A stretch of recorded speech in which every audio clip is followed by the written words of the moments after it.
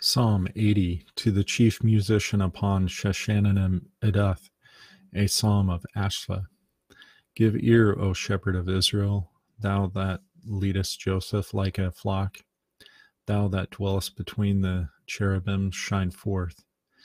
Before Ephraim and Benjamin and Manasseh, stir up thy strength and come and save us. Turn us again, O God, and cause thy face to shine, and we shall be saved. O Lord God of hosts, how long wilt thou be angry against the prayer of thy people? Thou feedest them with the bread of tears, and givest them tears to drink in great measure. Thou makest us a strife unto our neighbors, and our enemies laugh among themselves. Turn us again, O God of hosts, and cause thy face to shine, and we shall be saved. Thou hast brought a vine out of Egypt. Thou hast cast out the heathen and planted it. Thou preparest room before it, and didst cause it to take deep root, and it filled the land. The hills were covered with the shadow of it, and the boughs thereof were like the goodly cedars. She sent out her boughs unto the sea, and her branches unto the river.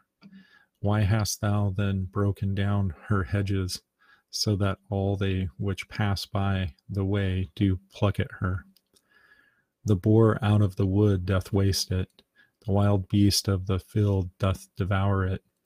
Return, we beseech thee, O God of hosts. Look down from heaven and behold, and visit this vine, and the vineyard which thy right hand hath planted, and the branch that thou madest strong for thyself. It is burned with fire, it is cut down, they perish at the rebuke of thy countenance. Let thy hand be upon the man of thine right hand, upon the Son of Man, whom thou madest strong for thyself. So will not we go back from thee? Quicken us, and we will call upon thy name. Turn us again, O God of hosts, cause thy face to shine, and we shall be saved. Psalm 80.